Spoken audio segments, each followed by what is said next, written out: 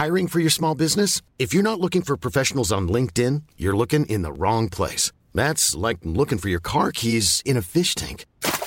LinkedIn helps you hire professionals you can't find anywhere else, even those who aren't actively searching for a new job but might be open to the perfect role. In a given month, over 70% of LinkedIn users don't even visit other leading job sites. So start looking in the right place. With LinkedIn, you can hire professionals like a professional. Post your free job on linkedin.com/people today. Hey, I'm Ryan Reynolds. Recently, I asked Mint Mobile's legal team if big wireless companies are allowed to raise prices due to inflation. They said yes. And then when I asked if raising prices technically violates those onerous two-year contracts, they said, "What the f*** are you talking about, you insane Hollywood ass?" So to recap, we're cutting the price of Mint Unlimited from $30 a month to just $15 a month. Give it a try at mintmobile.com/switch. $45 up front for 3 months plus taxes and fees. Promo rate for new customers for limited time. Unlimited more than 40 gigabytes per month. Slows full terms at mintmobile.com. Millions of people have lost weight with personalized plans from Noom. Like Evan, who can't stand salads and still lost 50 pounds. Salads generally for most people are the easy button, right? For me, that wasn't an option. I never really was a salad guy. That's just not who I am. But Noom worked for me. Get your personalized plan today at Noom.com. Real Noom user compensated to provide their story. In 4 weeks, the typical Noom user can expect to lose 1 to 2 pounds per week. Individual results may vary.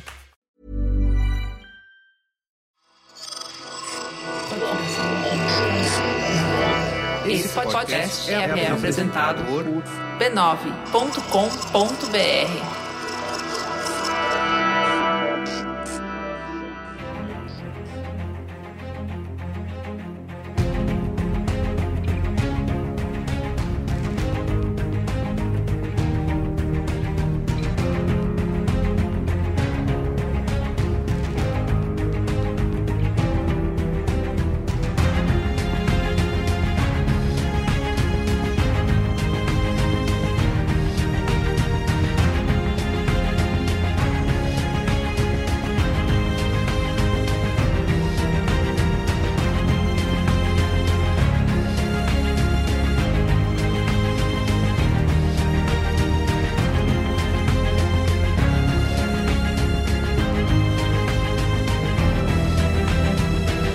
Olá, eu sou o Carlos Merigo, esse é o Cinemático número 186. Estou aqui hoje com Soraya Alves. Olá, pessoas! Pedro Estraza. Fala, rapaziada!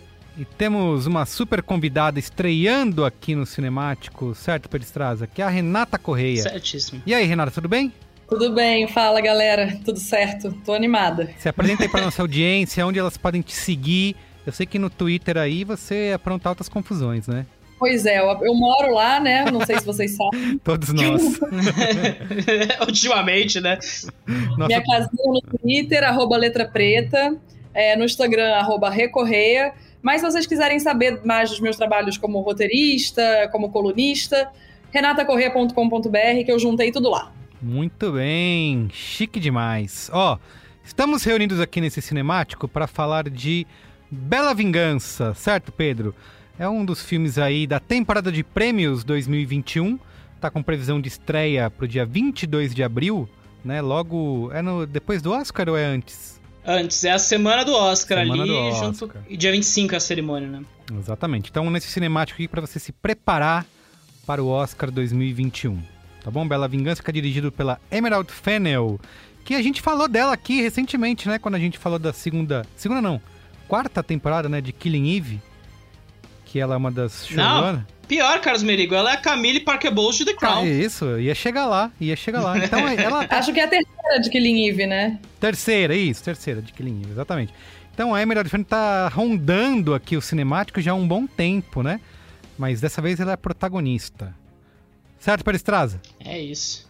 Certíssimo, só um aviso antes da gente prosseguir, né? Como a gente fez com Judas e o Messias Negro, por favor, não vá ao cinema ver este filme no meio da pandemia. Estamos passando por um momento muito difícil no país. A pandemia não acabou, por mais que a vacinação esteja acontecendo. Então, por favor, eu sei que tem muito essa vontade de ir ao cinema, mas não vá ao cinema neste momento. Veja o filme em casa, fique em casa, pelo amor de Deus. Muito bem. Então, mas antes, quero, como sempre, aqui divulgar a família B9 de podcasts. Você pode acessar lá em podcasts.b9.com.br ou procurar por B9 aí no seu aplicativo preferido de podcasts, tá? Estamos em todos eles. Estamos no Spotify, no Amazon Music, no Deezer, Apple Podcasts, Google Podcast, Castbox, Pocket Cast, tudo que é cast, a gente tá lá. E além de nos ouvir por esses aplicativos, também siga a gente lá, né? Se tiver botãozinho de seguir, segue nós. Deixa reviewzinho, dá 5 estrelas. Não faça como o Pedro Estraza, que dá nota baixa pros filmes aqui e depois aí é perseguido pelas redes sociais. Dá nota alta pra gente, porque não custa, né? A estrelinha lá no iTunes, não custa. A Apple não te cobra pra dar 5 estrelas, então dá 5 estrelas. Tá bom? Pedro Estraza, e tem um recado muito importante, né? Estamos também, o Cinemático está nas redes sociais, né? Já estávamos no Letterboxd, estamos também no Twitter. Você pode procurar lá por Cinemático Pod. E agora, finalmente, né, depois de quase 200 programas, temos um perfil no Instagram. Então, procura por Cinemático Pod lá no Instagram. E segue nós para você saber as pautas, poder comentar os programas, dar as estrelinhas nos stories lá que a gente pergunta quantas estrelinhas você daria. Participa com a gente, tá bom? Como o Twitter, a gente promete que vai manter atualizado aí, a gente jura pra vocês. Então segue que vai ter coisas legais acontecendo lá em breve. Pedro vive prometendo coisas legais aí. E inclusive as notas, né? As notas legais nunca chegam, né? O cara, obviamente, não acompanha o Twitter Cinemático, o Twitter mais legal da podosfera, sabe? Pelo amor de Deus. Tô brincando. Muito bem, então vamos lá falar de Bela Vingança, como que é o nome em inglês mesmo? Promising Young Woman. Exatamente. Aliás, essa tradução que também uma galera não gostou, né? Pedro Estraza principalmente. Lembra Doce Vingança, que é um rape revenge um pouquinho mais violento que Bela Vingança, mas tudo bem, assim. Cuidado pra não fazer essa confusão como eu fiz aí. Acho que ao lado de meu pai é uma das traduções piores aí dessa temporada. Você cria uma jovem... É que tem que sempre tem que colocar vingança pra mulher, né? Olha lá, vamos discutir isso. Every week, I go to a club. I act like I'm too drunk to stand. And every week, a nice guy comes over to see if I'm okay. You okay? I am a nice guy. 1, 2, 3, 4. I thought we had a connection. Okay. It's every guy's worst nightmare getting accused like that. Can you guess what every woman's worst nightmare is?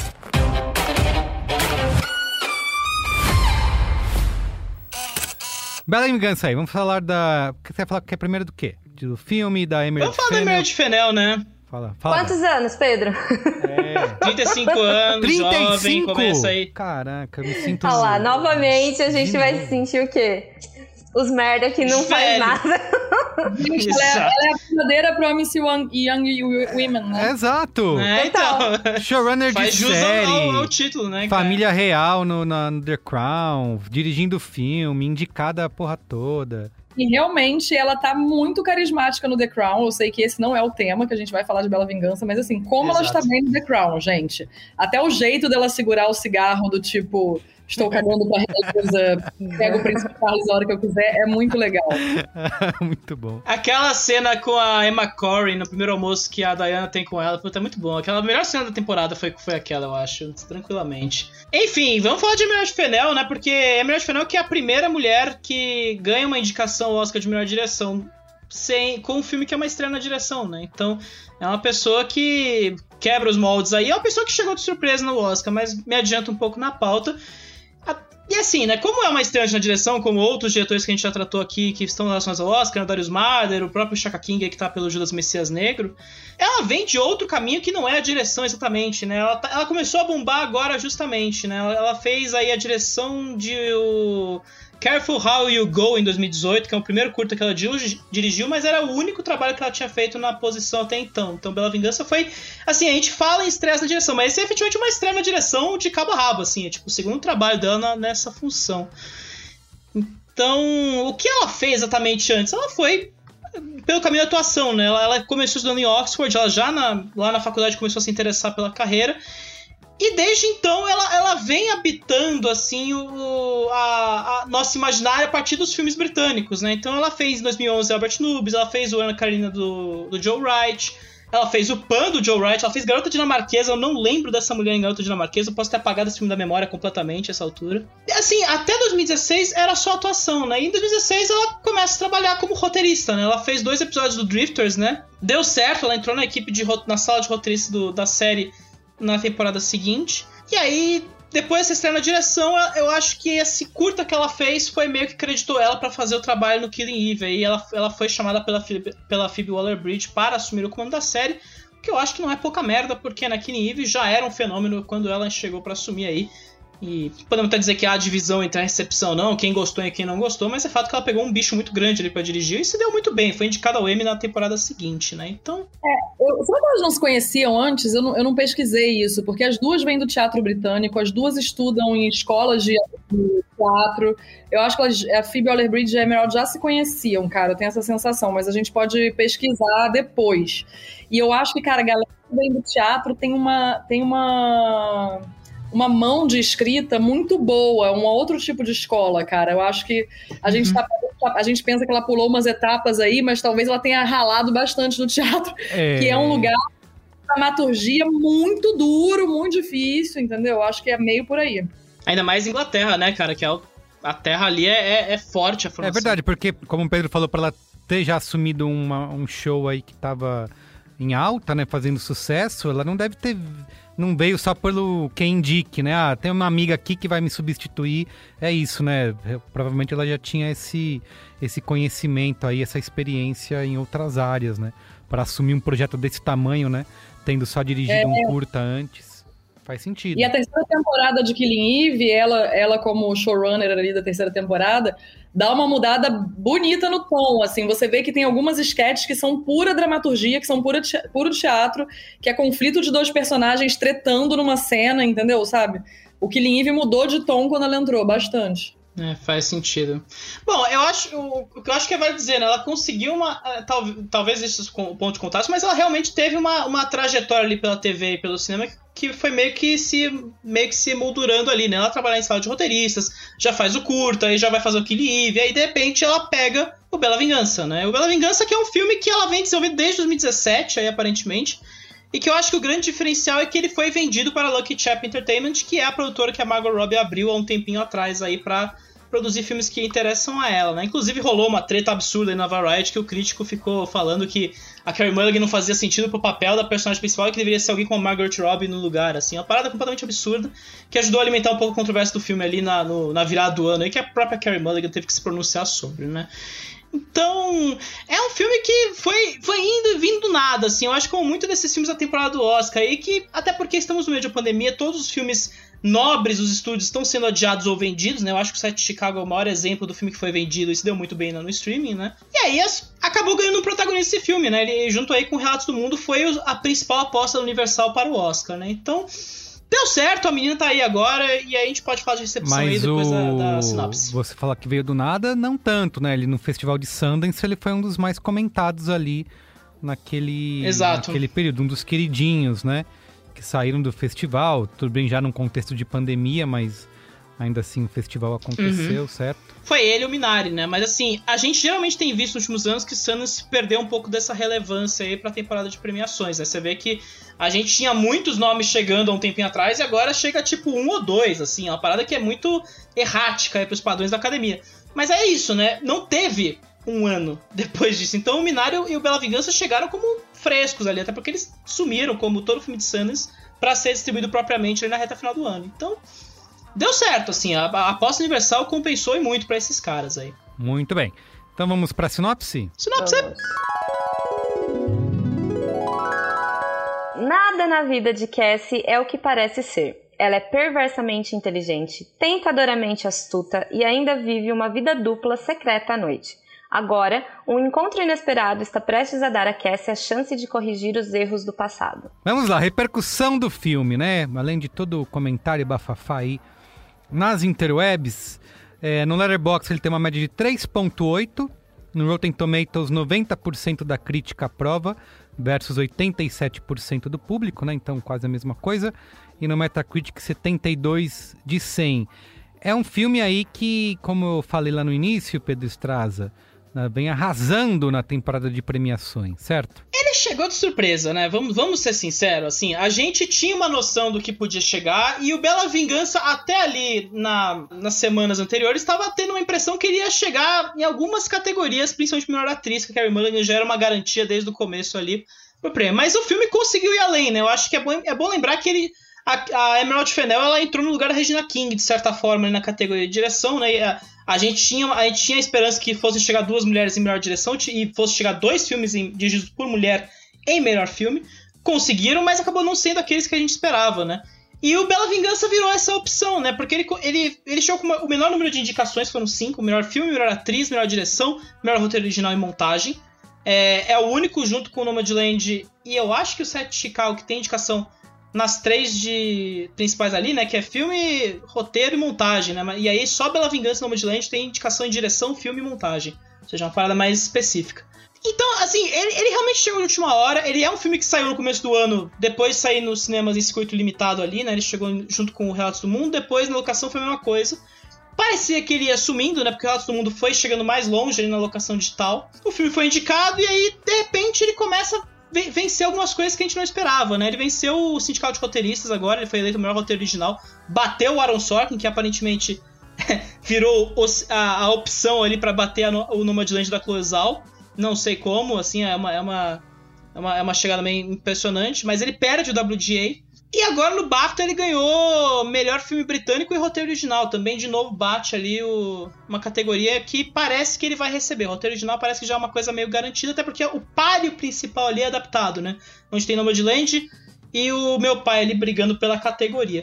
Então assim, ele foi chegando, a gente sempre tem essa impressão de que alguém pode bater, mas eu acho que nessa altura do campeonato é meio impossível alguém tirar o Oscar de Nomadland em melhor filme e melhor direção. Mas assim, pra um filme que, eu vou reiterar, chega meio sem situação ali nesse cenário que tá a pandemia, conseguiu chegar e agora o problema aqui é o Brasil, né? Ele tá com uma edição em Blu-ray confirmada aqui no Brasil para o segundo semestre, mas a estreia fica indo e voltando, eles estão dizendo que vai estrear dia 22 de abril, mas nunca estreia o filme e ninguém dá sinais de que ele vai sair, então bem provável que ele seja adiado e vai sendo tocado até que seja possível colocar nos cinemas, o que eu acho bem difícil nas próximas semanas, dado a nossa situação atual, né? Muito bem, então vamos lá falar aqui de Bela Vingança, por enquanto sem spoilers. Renata, começa você aí, o que você achou? Como fala desse... Me explica. Rapidamente, né? Sem falar muito. Sem falar muito. Talvez uma sinopse mais honesta sobre o filme. O filme é sobre uma jovem que se vinga dos machismos cotidianos que ela sofre na sua juventude, né? Acho que isso é muito importante da gente falar sobre esse filme assim, de saída, para quem chega para saber o que é esse filme. Vou começar com um fun fact a respeito das pessoas que eu converso sobre cinema. Eu tenho um grande amigo que também é escritor, que ama audiovisual, que se chama Alex Castro. A gente concorda com quase tudo nessa vida. A única coisa que a gente discorda frontalmente é de filmes e séries. É impressionante. Quando ele me manda uma mensagem falando, vê isso, a gente sempre tem, sei lá, a gente é amigo desde 2014 e a gente sempre tenta. É dessa vez que a gente vai concordar. Basicamente eu e o Pedro. Igualzinho. Exato. Justo. E isso nunca aconteceu. Ele me mandou uma mensagem, pelo amor de Deus, vê Bela Vingança. E eu falei assim, vai ser dessa vez, porque eu já sabia o burburinho do filme, não sabia nada do filme, mas sabia o burburinho do filme. Comecei a ver o filme no primeiro ato, eu estava amando o filme, mas depois pra mim é uma ladeira abaixo tão grande que é pior que o Kabum da antiga Terra Encantada. Então assim, cara, tipo, achei as escolhas da Emerald ruins, assim, e fiquei muito decepcionada porque eu adoro ela. Inclusive, eu acredito que o filme, ele teve essa carreira também porque é a fantasia do que os homens brancos velhos nas premiações acham que é o feminismo, acham o que são as mulheres na atuação e acham como funciona a cabeça das mulheres que sofrem abuso ou que sofrem algumas violências. Isso é triste de falar, na verdade, porque eu queria estar super elogiando um filme dela, da Emerald, que eu gosto tanto, sou apaixonada por Killing Eve, adoro ela no The Crown. Mas, amiga, não foi dessa vez. Parece muito primeira ideia real oficial. Muito bem. E você, Soraya? Bom, eu não estava muito por dentro do filme, realmente não tinha pesquisado sobre ele, visto quase nada. E Quando eu comecei a assistir, nos 5 primeiros minutos, eu parei o filme e mandei uma mensagem no grupo do Cinemático. Pode me colocar no programa desse filme que eu vou falar sim. E pra mim, a primeira marca, né, é essa montanha-russa de sensações que ele me traz. Ele já começa com o pé na porta, me dando muita angústia e raiva.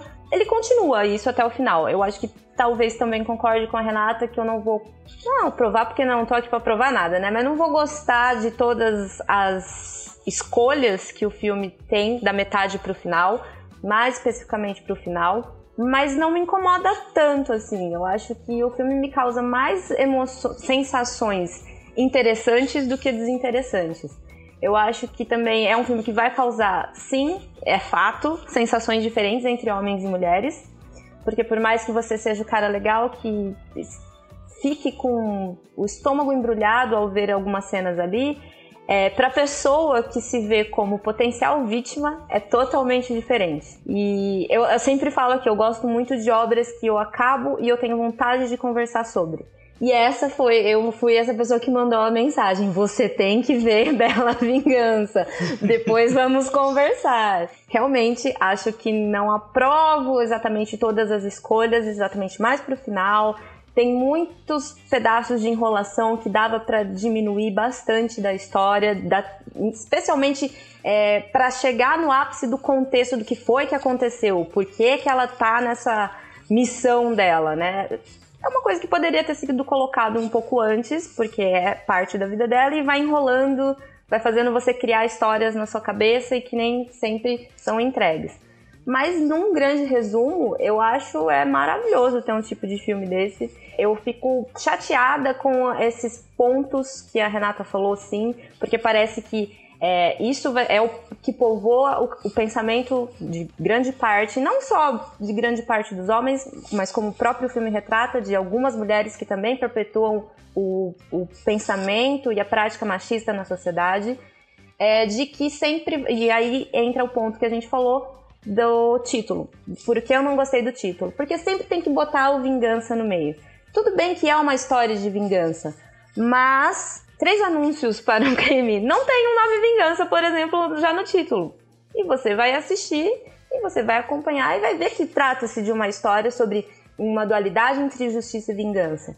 Mas essas referências de sempre a mulher vingativa, ou a mulher que tem que se fazer de louca para poder atingir aquele objetivo de colocar alguma coisa dentro da cabeça dos homens, de fazer entender alguma situação, alguma realidade, incomoda. Mas dado que é o viés do filme esse, eu vou pegar meu paninho, vou passá-lo e vou falar, sim, que bom que existe um filme, que esse filme está na lista de melhores do Oscar, assim.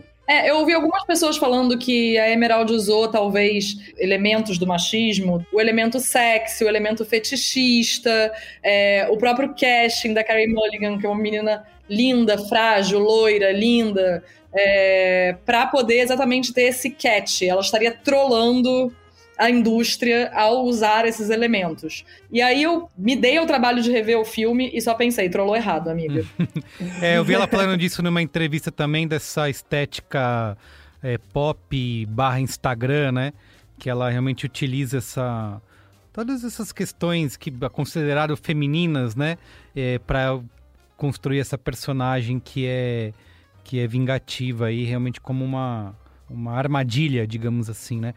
Mas assim, eu no meu papel de homem branco quase velho aqui, talvez vocês vão me corrigir se eu estiver errado, mas eu adorei o filme. Achei provocador, sedutor. Ele é assim, dessas fábulas de vingança, né, que já praticamente virou um subgênero, pra mim é um dos melhores, assim, porque ele é capaz de subverter as expectativas, né, e eu acho que a diretora conseguiu fazer com que várias cenas, né, que você acha que está acontecendo alguma coisa, na verdade está acontecendo outra. Eu sei que tem algumas que são mais frágeis e são até previsíveis, ou até meio que não dá para acreditar muito bem, mas como o filme é uma fábula, né, eu acabo perdoando, assim, porque no fim das contas o que vai importar ali, como toda fábula, né, é aquela, digamos, a moral da história. E na minha concepção, o filme se trata menos do papel da Cassie, né, da personagem da Carey Mulligan, e mais dos personagens masculinos, né.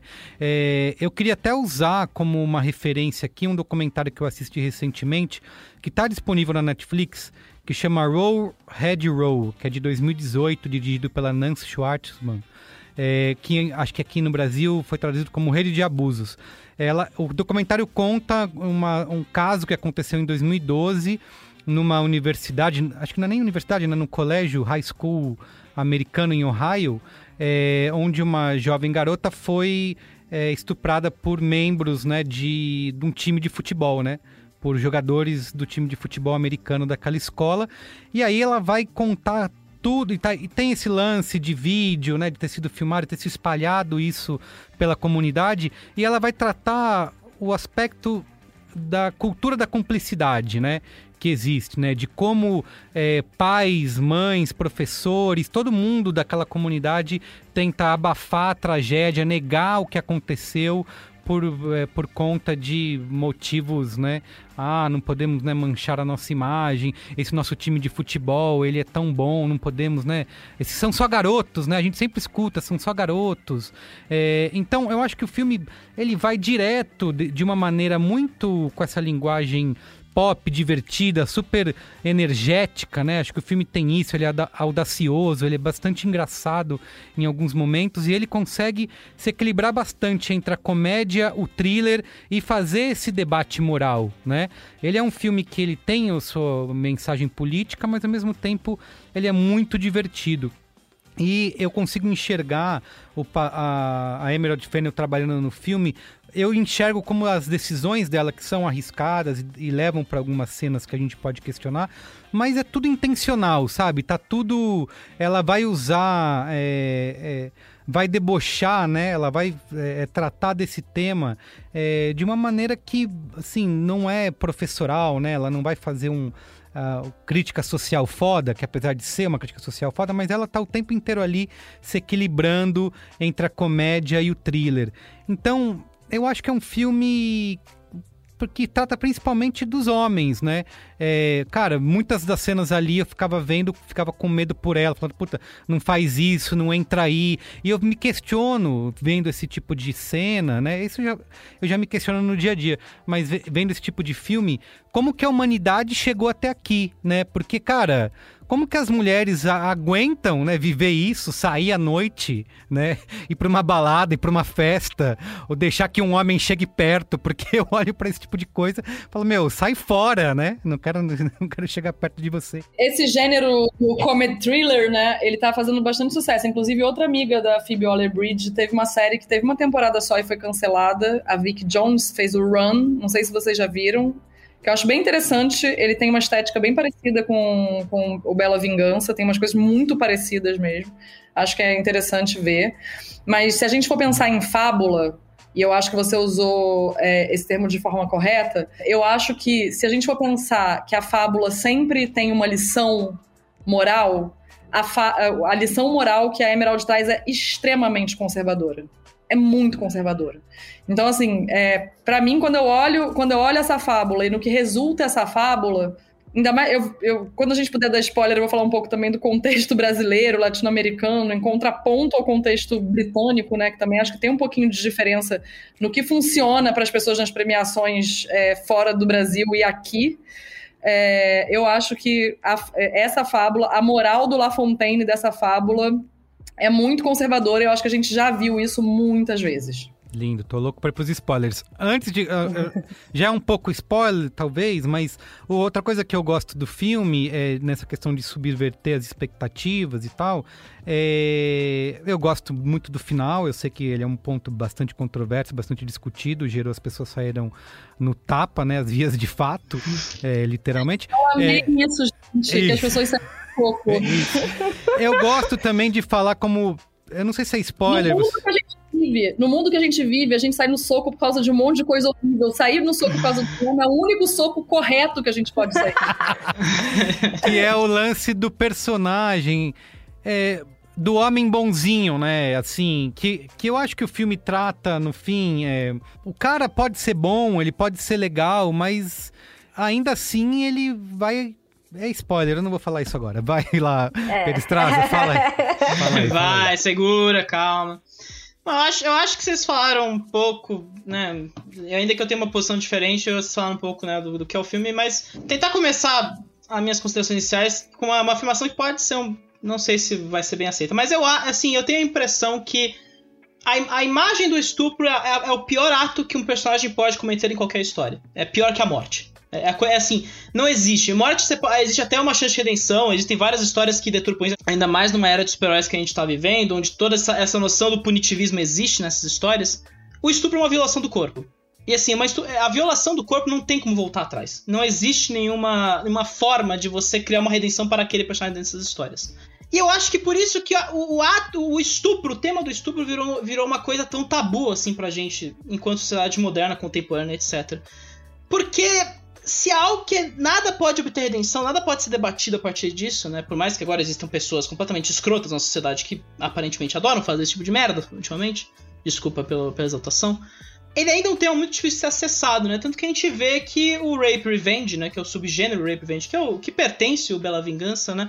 Até agora ele é um subgênero muito quase perto do exploitation ali, praticamente. A gente tem vários filmes de Rape Revenge ao longo dos tempos, mas sempre nessa vibe da violência, né? Sempre o ato do estupro é meio na canibalização, né? Se você mostra aquela pessoa sendo estuprada, a vingança dela vai ser imediatamente deliciosa e recompensadora na reta final. Porque ela vai se vingar daquelas pessoas que, né, violaram o corpo da pessoa ali. E aí, claro, né, existe toda a parte do machismo, em torno dessas relações aí, de como o cinema foi sendo trabalhado aí, principalmente no cinema de gênero dos 70, 80, etc. O que eu acho interessante no Bela Vingança a partir disso? O Bela Vingança, ele é uma tentativa interessante de tornar palatável esse tema para o público geral. Ou seja, vamos tentar discutir o tema do estupro. Como vamos discutir isso? Vamos incorporar isso à estética pop, né? E que eu acho que é aí que entra um pouco o que o Merigo tava falando, né? De você usar a estética das redes sociais, usar a estética do Instagram, que ela é uma estética fofa para tratar de um tema pesado, difícil, inacessível em tese, em discussões que não sejam para adultos, né? Muito chancelados lá pra cima. Então o filme, ele tem essa preposição interessante inicial, assim, tipo, como tornar um tema tão impossível de se tratar numa sociedade conservadora de uma forma que seja acessível, né? Então o filme tem essa virtude a seu favor, e eu acho que alguns momentos são interessantes como isso vai sendo discutido. Dito isso, eu tô do lado da Renata, assim, eu tenho mais problemas com esse filme do que eu gostaria de ter, assim. Eu acho que a reta final pra mim é um desastre do começo ao fim, assim. Eu acho que é um filme que pertence muito às redes sociais, e eu acho que é muito consciente que ele pertence às redes sociais, porque ele quer ser muito esperto. Eu acho que ele já tá pensando não no efeito que ele vai causar na audiência, mas ele tá pensando na think piece que vai rolar depois do efeito da audiência, sabe? Das discussões, do que vai ser discutido em torno do filme, e não sobre o filme, né? Então, existem todos esses problemas, e eu acho que o filme, ele pode ser muito... falta articulação, falta existir enquanto filme. Eu acho que é horrível pra mim perceber que a personagem não existe fora da argumentação da Emerald Fennell. Eu acho que os poucos momentos que a gente vê aquela personagem fora do contexto ali que ela tá querendo colocar, da armação que ela coloca para discutir o tema do estupro, pertence com a Laverne Cox. As cenas que ela tem com a Laverne Cox são os poucos momentos de humanidade que a gente vê naquela personagem, e todo o arco que ela tem em relação com o estupro, né?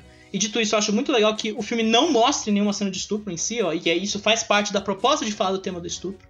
Então, assim, esse puxa-repuxa, sabe? Eu acho legal que ele coloca o Christopher Mintz-Plasse, ele coloca o Bo Burnham, ele coloca o cara de surpresa aí que aparece na reta final, que são atores conhecidos por essa afabilidade que o Merigo tava falando, né? Num papel que não é exatamente isso. Mas aí ele precisa tomar posse disso e falar, olha como eu sou inteligente em fazer isso, sabe? Ele tem essa atitude um pouco que descola um pouco do filme, da experiência que o filme quer proporcionar. E aí o filme vai desandando aos tortos e barrancos, assim. E aí não ajuda muito que é um Rape Revenge que não tem muita vontade de ser Rape Revenge, né? Eu não quero estragar pro spoiler, mas depois quando você entende o que ela faz, e você fica mais... Pera... Era só isso. Dos méritos do filme. São dos méritos do filme. São dos méritos do filme. É horrível. Tá criticando o que é bom no filme. Você queria o quê? Não é bom, slasher? Cara. Você queria faca, espada, tiro e sangue na tela? Não faz sentido a gente já viu, cara. Eu queria. Sinceramente, eu queria. A gente gravou um cinemático sobre isso. Qual é o nome do filme? Que é também que é a mulher que vai se vingar e sai metralhando todo mundo. Você não lembra, Pedro Estraza? Mas a gente já viu, essa história já existe. Vocês estão criticando justamente que é um ponto forte do filme. Mas enfim, mas a história que a Emerald Fennell conta já existe. Ela já existe. E ela é conservadora e pessimista por isso. Porque ela é o estupro ex-máquina, porque ela é a mulher se fudendo no final. Essa história já é contada pelos homens. Por que ela foi emular uma história que os homens já contam? Chama, só pra dar contexto aqui, o filme chama Vingança. Revenge. Nossa, que surpresa! É um filme de 2017. Mas Vingança eu gosto. É um filme de Eu não estava no mas eu gosto do Vingança. Lógico que você gosta. É o cinemático número 37, tá? A gente falou sobre Vingança. Para estômagos fortes, Esse é para estômagos fortes. Uma das coisas que eu acho que ela poderia explorar e que eu acho muito interessante, que a gente não vê nos filmes que as mulheres sofrem violência, e que ela tem um motor de arranque maravilhoso, é que o que você faz com as violências que fazem com você. Essa mulher tá presa nessa experiência, ela tá fixada nessa experiência. E é normal que ela esteja fixada nessa experiência, que é uma experiência muito violenta. E é um tema que eu reflito muito e que eu estudo muito, porque eu tenho uma peça de 2018 que foi super bem aqui no Rio, que teve uma segunda temporada em 2019, que trata exatamente sobre esse tema. E que é uma comédia slash, uma peça comédia slash, de uma mulher que sofre um estupro do namorado e que vai caçando abusadores e transformando em ração de cachorro. Maravilhoso. E a construção dessa peça, ela foi muito debatida junto com a atriz Laura de Araújo, que também é uma autora, feminista, maravilhosa, e a gente ficava muito assim, cara, como olhar para essa mulher sem entender que ela é uma fascista também, que ela tá o quê? Que ela tá identificando, investigando, julgando, matando, e aí a gente admitiu para nós mesmos que sim, talvez ela fosse. Tanto que a gente brinca no final da peça, no final da peça a gente libera todas as mulheres e deixa os homens trancados numa sala escura. A plateia de homens trancados numa sala escura. Pra eles sentirem um pouquinho do medo que a gente sente. E assim, tipo, eu ficava olhando aquele filme e falando assim, gente, essa mulher estudou nas melhores escolas. Eu estudei em escola pública, entendeu? Não é possível que o final da minha peça seja melhor do que o filme da menina que tá ganhando Oscar, entendeu? Vamos pro final, vamos pros spoilers pra você poder falar. Pra gente poder falar Vai pros spoilers, bora! Do Spoilers! Avada Kedavra. I am your father. A boy's best friend is his mother. What's in the fucking box? I see dead people. Damn you all to hell! Rosebud. Silent breed is people! Muito bem. Ô, Rê, Final armada, porra! Pelo amor de Deus! Continua aí. Fala aí, você.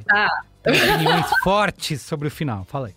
Eu estava aqui ansiosíssima. Então, na dramaturgia, e mulheres roteiristas estão estudando isso o mundo inteiro, não é um negócio que saiu da minha cabeça. Eu, por exemplo, eu sou uma grande entusiasta e fã do thriller, do policial. Eu acho que é um gênero que faz meu coração bater mais forte, e que eu comecei a pesquisar porque eu queria escrever, e eu fiquei assim, gente, existem textos sobre a fetichização do corpo da mulher morto no audiovisual e no cinema? Eu tenho um podcast com a Carla Lemos, que é um podcast de cultura pop, e a gente fala sobre isso muito.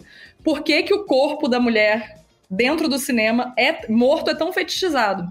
E isso me deixou tão chateada quando eu vi o Promising Young Women, porque eu falei assim, nossa, eu acho que ela vai ter alguma outra solução a respeito. Quando ela está sendo assassinada, ela morre no final, né? Esse é o grande spoiler. Quando ela está sendo assassinada por esse grande estuprador e que depois o corpo dela é queimado numa cena super violenta e só sobra uma medalhinha que é o símbolo da amizade dela com a amiga dela que sofreu a violência, né? Essa perspectiva me parece conservadora e pessimista porque é isso que acontece. As mulheres morrem. As mulheres são assassinadas. Então, assim, e não me parece também um filme sobre os homens. Me parece um filme tão pessimista que é assim, se a gente quiser que alguma justiça seja feita, a gente tem que queimar até o fim. A gente tem que morrer. Por que eu também acho que é diferente o contexto brasileiro do contexto norte-americano? Cara, pra mim, uma mulher feminista, autora, criativa, que vive num dos países com o maior índice de feminicídio do mundo, não tem nada de inovador. Não tem nada de inovador, não é bonito, não é interessante, aquela catarse não me interessa, sabe? Tipo, e eu fiquei assim, cara, passada. Essa pra mim é uma escolha que é uma das escolhas mais equivocadas pra um final de filme que tem como tema o estupro. A gente nem precisaria ter a grande vingança, entendeu? Não precisa ter essa grande vingança. Tinham muitas opções que ela, como dramaturga, poderia fazer. Me incomoda extremamente, para além da solução, a ideia de que a gente precisa ver da maneira que foi filmado o assassinato dela. Eu sei que talvez a Emerald tem, e eu debato muito nos meus grupos de autoras e de roteiristas, esse tipo de cena é uma opção de muitas autoras e de muitas diretoras quando você quer chocar a audiência masculina. Olha o que vocês fazem. Olha o que vocês fazem. Olha como vocês fazem. Porque, assim, é muito abstrato falar homens matam, homens estupram. E, geralmente, quando a gente vê nos thrillers, nos policiais, realmente esse assassinato, ele não tá colocado dessa maneira, né? Ele tá colocado de uma maneira... Ele é filmado de uma maneira quase pornográfica, quase sensual. E isso, ela realmente filma de uma maneira que é chocante. Uhum. A perninha dela ali tremendo, a gente sem acreditar que ela morreu, o amigo do cara bêbado vindo ver que ela tá morta, etc, etc. Tá bem longe de um diálogo, por exemplo, que aí é fetichização completa, assim, de você mostrar realmente o corpo nu sendo assassinado por cara com a luva negra, né? Então você tem essa... Mas ainda assim, ela tá com uma roupa de sex shop, a gente vê a perna dela, a gente tá fatiando essa mulher, né? Imageticamente, cinematograficamente, a gente tá fatiando essa mulher. Então, assim, esses são os dois principais motivos que eu realmente achei assim, cara, tipo... Ok, você pode... Emerald, você pode achar que tá sendo engraçadinha pro seu público europeu, que acha que o feminismo branco é o único que existe e que tá sendo... E que essas discussões são ultrapassadas. Mas, assim, dá vontade de tacar um livro da Lélia Gonzalez na cabeça dela, entendeu? Sobre o feminismo. Eu vi uma entrevista dela, que acho que foi para EW, Entertainment Weekly, que ela fala sobre... Pergunta sobre o final, né, que é controverso e tal, e ela fala que ela queria ser honesta com esse final, porque é assim que o sistema funciona, né, a casa, como ela chama, sempre vence, né, então que para ela seria uma enorme injustiça ela ser honesta durante todo o filme e depois fazer um final em que magicamente ela nos livraria de todas as dificuldades, né. Essas são... eu acho mó papinho, mó papinho.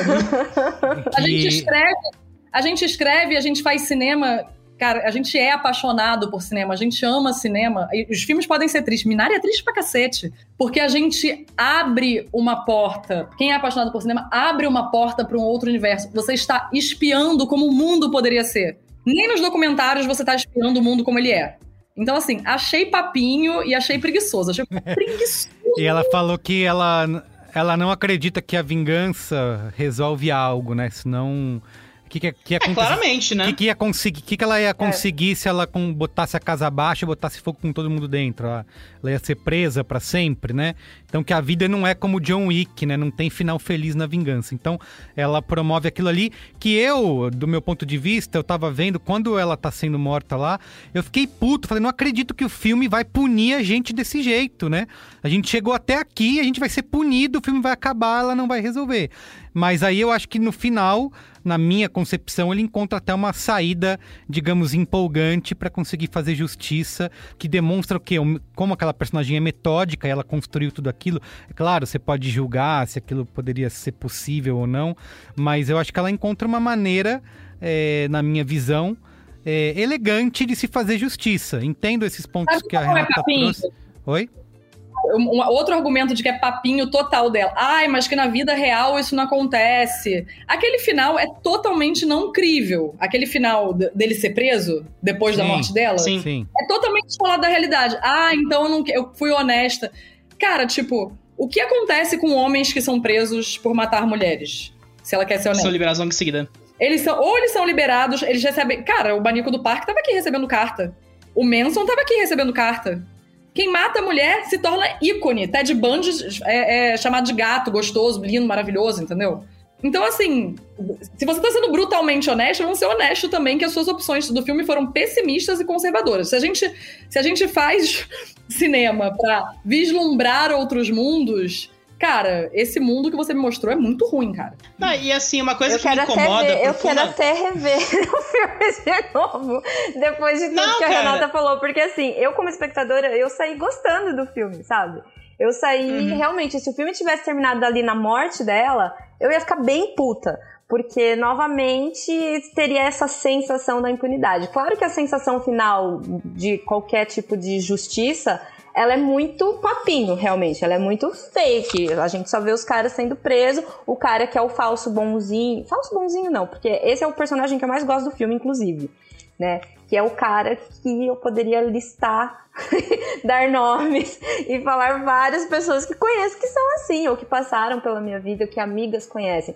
Que é o cara que realmente não tem a prática machista no dia a dia dele. Ele não é o cara que pega ela bêbada na balada. Ele é o cara que corteja ela de uma forma legal, de uma forma respeitosa.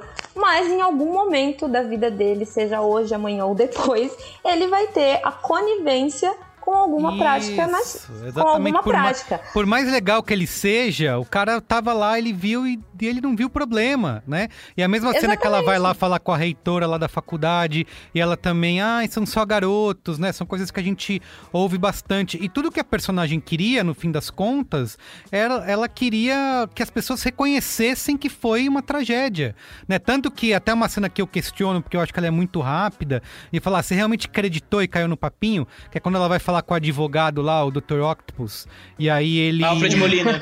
Isso, Alfred Molina, e ele pede perdão, fala que tá sem dormir e tal, e aí tudo que ela queria era só aquilo, ouvir que foi errado, né?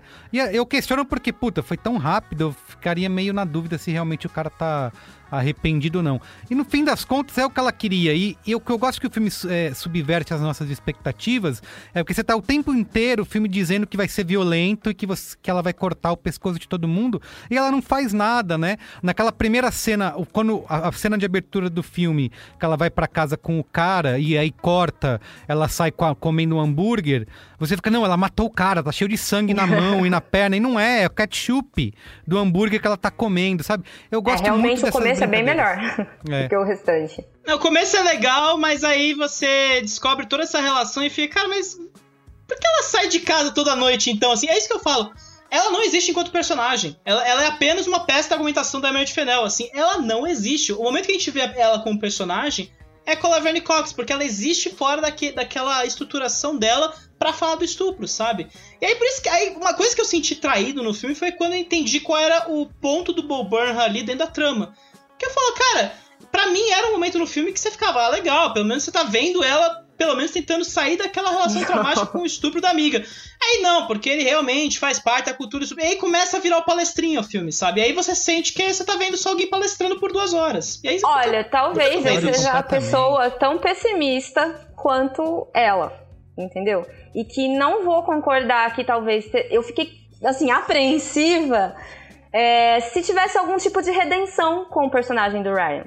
Tipo, mas olha, isso foi no passado, eu não sou mais esse cara, eu nem sabia, eu nem participei. E não é, entendeu? Ela não tem essa passada de pano, não tem essa redenção. Você fez, você participou e é isso. O que me incomoda mesmo é praticamente algumas injeções de linguiça que existem, algumas cenas prolongadas ali que não levavam a nada. Eu acho todas as cenas maravilhosas. Não, cara, tem uma barriga todas ali, claramente. Depois eu acho que essas cenas com os pais, muito bom a cena com os pais, cara, porque cena dos pais horrorosa. É muito legal a cena com os pais, cara, que mostra Mas você está sendo enganado. Você foi pegado num 71 dessa moça. Por quê? De jeito nenhum. Ela constrói cenas internamente muito, muito bem por causa do passado dela na dramaturgia teatral, que você é treinado pra isso. Então, a cena, como o David Mamet fala, você entra na cena depois, sai da cena antes, mostra o que tem que mostrar. O conflito interno da cena tem que estar posto. O conflito interno das cenas está posto. Ela faz isso muito bem. Só que ela esqueceu que estava no cinema. Quando você escreve um roteiro, o conflito do filme tem que estar minimamente colocado dentro da sua cena. É um germe. Então, assim, como filme, também ainda tem essa questão estrutural que é tipo... Cara, amigo, esse BAFTA não serve de nada, sinceramente. Pega esse BAFTA aí. Já não serve há muito tempo, cara. O BAFTA já não serve há muito tempo pra muita coisa, assim, claramente. Mas gente, mas eu sei que é um pensamento muito conservador, inclusive, Porque a gente não é porque as coisas são erradas até agora que a gente tem que falar, melhorou um pouquinho, tá ótimo. Mas eu volto no ponto de que, pra mim, é muito interessante ver esse filme concorrendo às premiações, entendeu? Por mais que ele tenha vários problemas aí estruturais que eu não sabia, eu acho bacana, porque a gente tá falando de novo dessa puta sociedade conservadora. Então, se minimamente deu a chavinha de colocar ali entre os indicados, alguma coisa boa ele causou, entendeu? Perto de tudo que a gente vê, sabe? Esse monte de filme de velho branco fazendo presidente dos Estados Unidos. Ou foi uma reafirmação de viés? Porque, assim, dependendo eu conheço, assim, de 200 pessoas que, se você colocar o Bela Vingança, vai falar assim, olha o que acontece quando você é uma menina má, entendeu? Olha o que acontece. Em vez de você ir bola pra frente, esquecer isso, viver sua vida, olha o que acontece quando você vai se meter com essas coisas. Assim, e a gente também não pode esquecer que tem a questão das cotas agora, né, praticamente, das premiações que querem mostrar que elas são diversas, que elas têm representatividade, então elas pegam, pincelam, quem que a gente pode colocar aqui na cota feminina? Vamos ver, vai esse. Ai, então, gente, mas olha só, o Never, Barely, Sometimes, Always, por exemplo... Obrigado! Totalmente esnobado. Esse é o filme que eu queria ver dirigido por mulher no Oscar. É isso aí. E aí você percebe a rejeição, né? Porque esse filme foi rejeitado pelos votantes. Tem meio de votante que fala assim, eu não vou ver seu filme porque trata de aborto, que é o tema que não pode ter no Oscar. O Bela Vingança, e aí eu de novo reitero, uma coisa que eu concordo com a Soraya. É legal que o Bela Vingança esteja pelo menos ali um pouco maior de vocação ali pra temporada, porque ele torna palatável o tema do estupro. A gente tá falando de tema do estupro pelo filme num público muito maior. Mas, cara, é isso que a Renata falou ao mesmo tempo. Tipo, o filme não vai chegar, entendeu? Porque ele é isso, ele ainda tem uma moral conservadora. Ele ainda é aceito por esses círculos, então ele não avança em nada essas discussões. Enfim, aí eu começo a fazer comparações, mas podem prosseguir. Eu acho que talvez eu esteja tão pessimista que realmente não é que eu goste, né? Não é essa palavra. Mas eu acho que não me incomoda tanto ela morrer. Não me incomoda a cena, que eu acho que muita gente vai falar, nossa, né? Que associar a cena da morte dela com o estupro de fato, então é assim, nossa, que pesado. Eu acho que não me incomoda. Eu acho que a gente tá justamente numa fase que ser muito acadêmico não tá adiantando. Então, quanto mais, talvez, cruel que esteja em cena, se te fizer pensar um pouquinho, se te fizer sair no soco, porque o outro cara falou assim, não, imagina, as minas, as feminazes, tudo louca, tudo assim. Que bom que alguém socou a cara desse cara, entendeu? É verdade, porque assim, o discurso, a gente entende que talvez... pelo menos, né? Aqui a gente entende que só perpetua muito do que a gente já conhece. Mas ainda é o que tá dando pra fazer. Talvez não tivesse a repercussão se ele fosse de outra forma. Não, tem que e talvez eu esteja pensando totalmente errado. Eu acho que teria, sabia? Porque, assim, primeiro, ela tava super bombadinha. O filme, assim, se ela tiver, sei lá, nem pensando num filme de vingança especificamente, dela sair metralhando todo mundo, por mais que eu gosto muito, gosto de filmes de exploitation da década de 70, até a versão ruim do Black Christmas eu vi e passei pano, entendeu, sabe? Gosto... É ruim mesmo. Não, é horrível, nossa. Não faz sentido nenhum. Não faz sentido nenhum. Cara, me chamem falar mal desse filme um dia, por favor.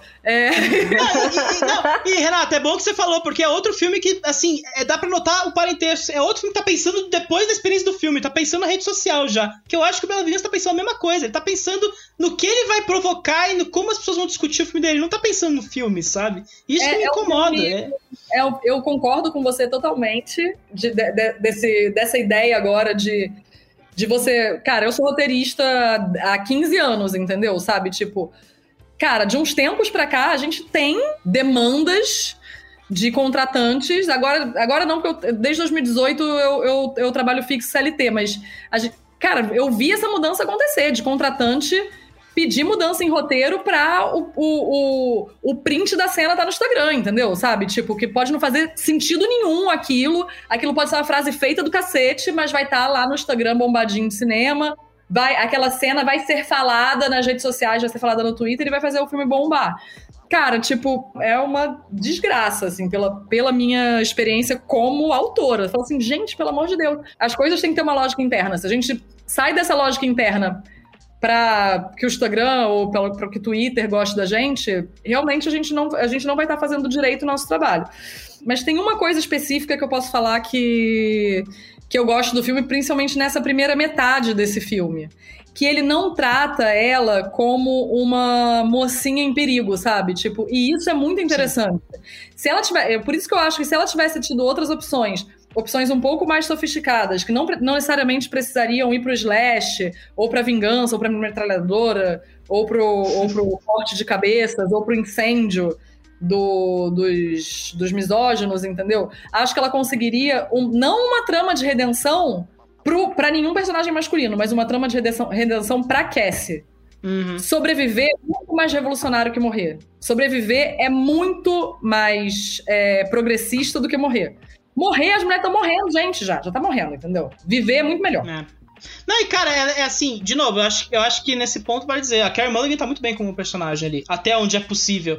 Muito. Assim, ela realmente, o pouco de humanidade que a gente vê naquela personagem, as poucas interações, quando ela vai falar com a mãe da amiga, quando ela tá tendo essas interações com a Laverne Cox, né, que é a dona do bar ali, que eu acho que é uma personagem fantástica ali pra história que esse filme tem, ela realmente cria uma humanidade pra esse filme, assim, eu acho que permite que esse filme seja a polêmica que ele quer tanto ser, sabe?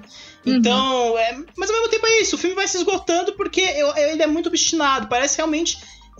parece, assim, e é engraçado, a gente fala das várias estreias desse Oscar, né? E tem um pouco disso, né? A falta de perceber o filme que você tá fazendo e o filme que pode ser, entendeu? Aquele filme que o filme que você tá fazendo não é exatamente o filme que vai ser, entendeu? Então...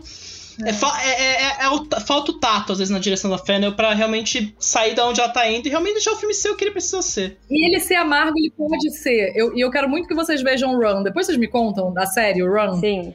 Que é da Vic Jones e a produção executiva da Phoebe Waller-Bridge. Ela não é uma série genial, tá? Mas ela tem o amargor dela e a mãozinha do teatro estão ali e é muito interessante. É um amargor mais interessante do que o amargor do Bela Vingança, mas tem semelhança. Eu gosto da escolha da Carey Mulligan e só para comentar aquilo que foi citado no começo, né? A crítica foi da Variety sobre a escolha da atriz, né? Que não foi a escolha ideal, que deveria ser uma persona do tipo da Margot Robbie. E aí você vê a cabeça do cara que tá escrevendo, entendeu? Pra ele só faz sentido uma caçadora, né? Que é como ela se coloca no primeiro ato, se ela for gostosona, se ela for uma Margot Robbie. A menina, mas todo mundo sofre, todo mundo que tem uma vida social, toda mulher que tem uma vida social e já saiu de casa, já se viu, nem precisa ficar na situação de bêbada que ela se coloca, né, que ela finge. Muito mais suave que aquilo, minha filha, já tem gente ali te enchendo o saco da mesma forma. Então, eu gosto, e foi pra mim surpreendente essa escolha dela, porque a gente não tá acostumado, embora a Carey tenha papéis fortes, né, foi assim, teve um tempo de acostumar na tela pra ver ela fazendo a Cassie. Porque ela sempre faz a frágil, né, cara? Sempre, inclusive teve uma escavação agora que é isso, a personagem tá fragilizada, ela sempre foi esse tipo de papel, né? Então, é muito legal ver ela fora dessa casinha que gosta de colocar Hollywood, né? E também sobre burburinhos de internet, teve muita gente que comparou algumas das cenas do filme com Coringa. E aí começou uma tretinha. A cena do batom, a cena do carro com ela com a cabeça pra fora. As pessoas começaram a falar que, é meio que a versão feminina, né? De quando a pessoa se coloca numa posição de sozinha, de meio contra a sociedade. Todo mundo acaba... Ela é a Coringa feminina. Todo mundo acaba entrando numa pira de vingança. Totalmente errado, né? Eu já não gosto dessa linha de pensamento aí dessas pessoas, mas estava na internet e trouxe como curiosidade. Eu amei a curiosidade, eu vou sair desse podcast e vou direto procurar, porque, sério, gente, eu amo, assim, cara, a internet, eu pago a internet pra isso, é pra ver se... E eu acho que essa menção da Soraya é oportuna do Coringa, porque eu tenho a impressão que o público que amou Coringa, ele tá particularmente filiado ao público que ama Bela Vingança. Tem um ponto ali de intersecção desse público. Por mais que os filmes sejam diferentes, por mais que não faça sentido nenhum comparar esses dois filmes, eu acho que tem, até pela defesa, assim, é muito aquela defesa muito firme, então...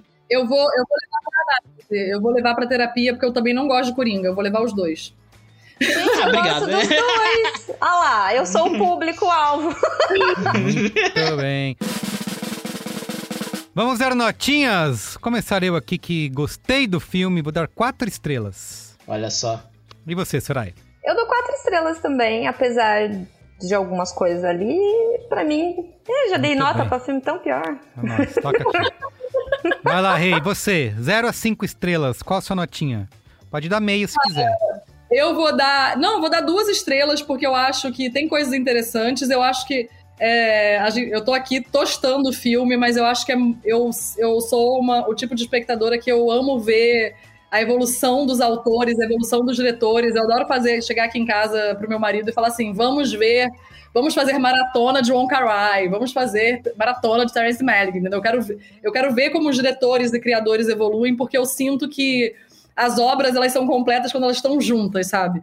Então, eu dou 2 estrelinhas pra Bela Vingança, por ela ter tido a coragem de abordar o tema do estupro, pelo casting com a Carey Mulligan, que eu acho que tá maravilhosa e magistral, e por ela ter trazido essa linguagem pop que me agrada muito e que eu acho que a gente tem que explorar mais no cinema. Muito bem. E por incomodar machos, né? Se incomodou o macho, a gente dá até 5 estrelas, se possível. E você, Pedro Estraza? Eu tô muito contente que eu não vou dar a nota mais baixa nesse cinemático. Eu tô livre dessa maldição hoje. Eu reitero o que a Renata disse. Eu gosto da forma como ele torna palatável um tema que a gente já vê há muito tempo sendo escanteado. Cara, eu já vi vários revivenges, assim. A gente vê rolar. O próprio Vingança aí que você citou, Merigo, é um exemplo disso. É um filme que virou nicho de arte, né?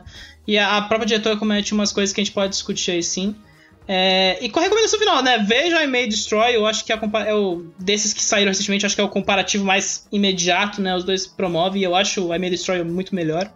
Por mais que eu também tenha algumas questões com a minissérie, mas aí é outros rios. E, cara, assim, os reviventes sempre são interessantes. Pra quem não é sensível a esse tema, né? Porque eu acho que sempre existe essa questão.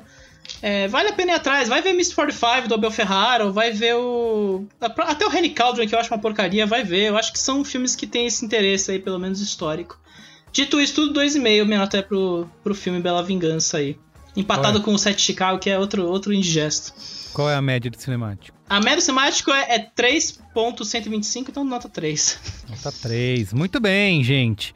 Então é isso, queria agradecer quem quiser mandar e-mail pra gente, é lá no cinemático@b9.com.br ou seguir a gente aí nas redes sociais, Twitter, Instagram, Letterboxd, procura por Cinemático Pod, segue nós, tá bom? Alguém quer dar um recadinho aqui antes de encerrar? Siga nas redes, divulgar trabalhos, leia sites, ouça podcasts. A Rê falou que tem um podcast aí, pode aproveitar e divulgar aí pra nossa audiência. Primeiro, eu queria agradecer demais ao convite, cara, falar de cinema pra mim cinema e literatura são as 2 coisas que eu mais amo debater, que eu mais amo conversar.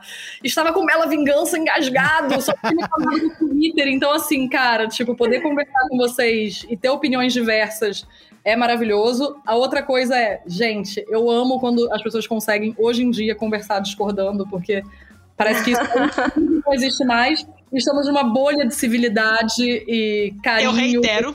Isso só acontece porque é virtual, tá? Se fosse presencial, já tinha gente que Queria reiterar o Paul Gerata e ficar feliz por essa mesa, porque, olha, eu sou perseguido por todas as opiniões que eu emito nesse programa e tô muito feliz que hoje tinha alguém pra debater junto comigo essa posição. Mas a Renata mandou uns argumentos que quase eu mudei de opinião. Quase eu dei 2 pra gente, meu Deus, será que eu vi errado? Será que eu não sou desconstruída o suficiente? É a experiência, cara.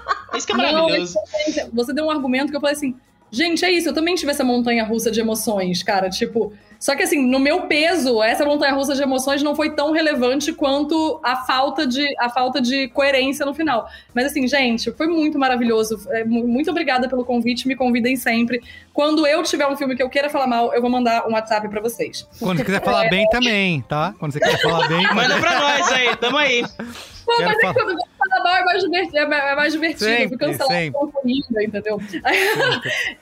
Eu tenho um podcast de cultura pop feita por mulheres, que eu co-apresento com a Carla Lemos. O podcast se chama Primas, tá em todas as plataformas digitais, então procura Primas Podcast que vocês vão achar. E a gente tem, se eu não me engano, um episódio sobre utopias, que eu acho que dialoga com esse, e tem um episódio sobre thriller policial, que também acho que dialoga com um pouco do que eu falei aqui. Muito bem, já quero ouvir. É isso, acessem b9.com.br. Acessem b9.com.br. Isso aí, sigam Soraya Alves Sou Alves, né? Nas redes sociais. Sou Alves em todas as redes sociais, pra quem quiser me falar de Bela Vingança. Macho reclamando, não venha. Por favor. A gente bloqueia. Eu queria só dizer que eu tô num ano, assim, em termos de temporada de premiação, eu tô num ano muito triste, porque eu tô percebendo que eu não vou conseguir escrever sobre o vencedor de melhor filme este ano, por todas as questões de distribuição, mas fico muito feliz que a gente tá conseguindo fazer todos os 8 cinemáticos sobre todos os 8 indicados, pra pelo menos manter a discussão sobre esses filmes acontecendo. Então, faço convite aí ao ouvinte, vá ouvir os 8 cinemáticos que a gente tá gravando, faltam 2 agora, né, ou na verdade falta 1 só, que vem semana que vem. E, cara... Vem conversar, de boa, a gente tá aí pra discutir os filmes todo dia. Eu tô estressado pra cacete todo dia com esses filmes, mas assim, a gente gosta de discutir esses filmes e é um puta prazer fazer esse programa e ouvir outros programas sobre esses filmes, enfim. Muito bem. Então é isso, gente. Obrigado, viu? É isso. Beijo. Obrigado. Beijo.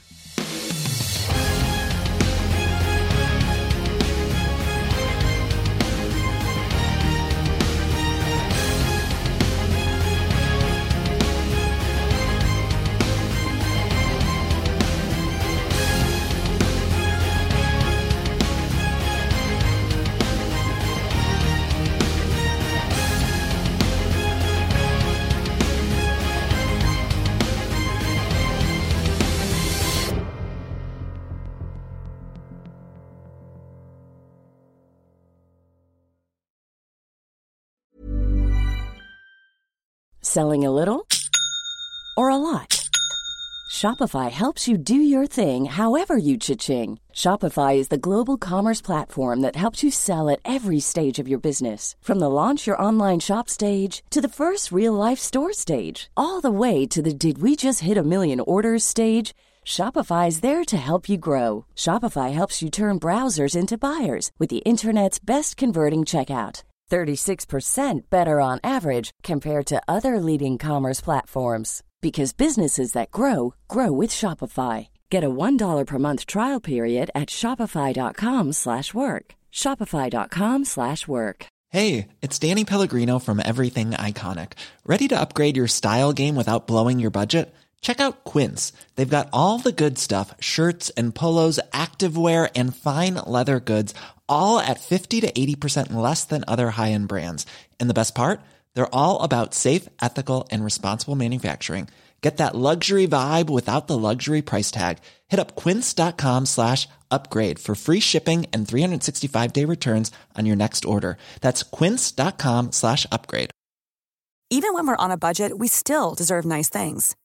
Quince is a place to scoop up stunning high-end goods for 50 to 80% less than similar brands. They have buttery soft cashmere sweaters starting at $50, luxurious Italian leather bags, and so much more. Plus, Quince only works with factories that use safe, ethical, and responsible manufacturing. Get the high-end goods you'll love without the high price tag with Quince. Go to quince.com/style for free shipping and 365-day returns.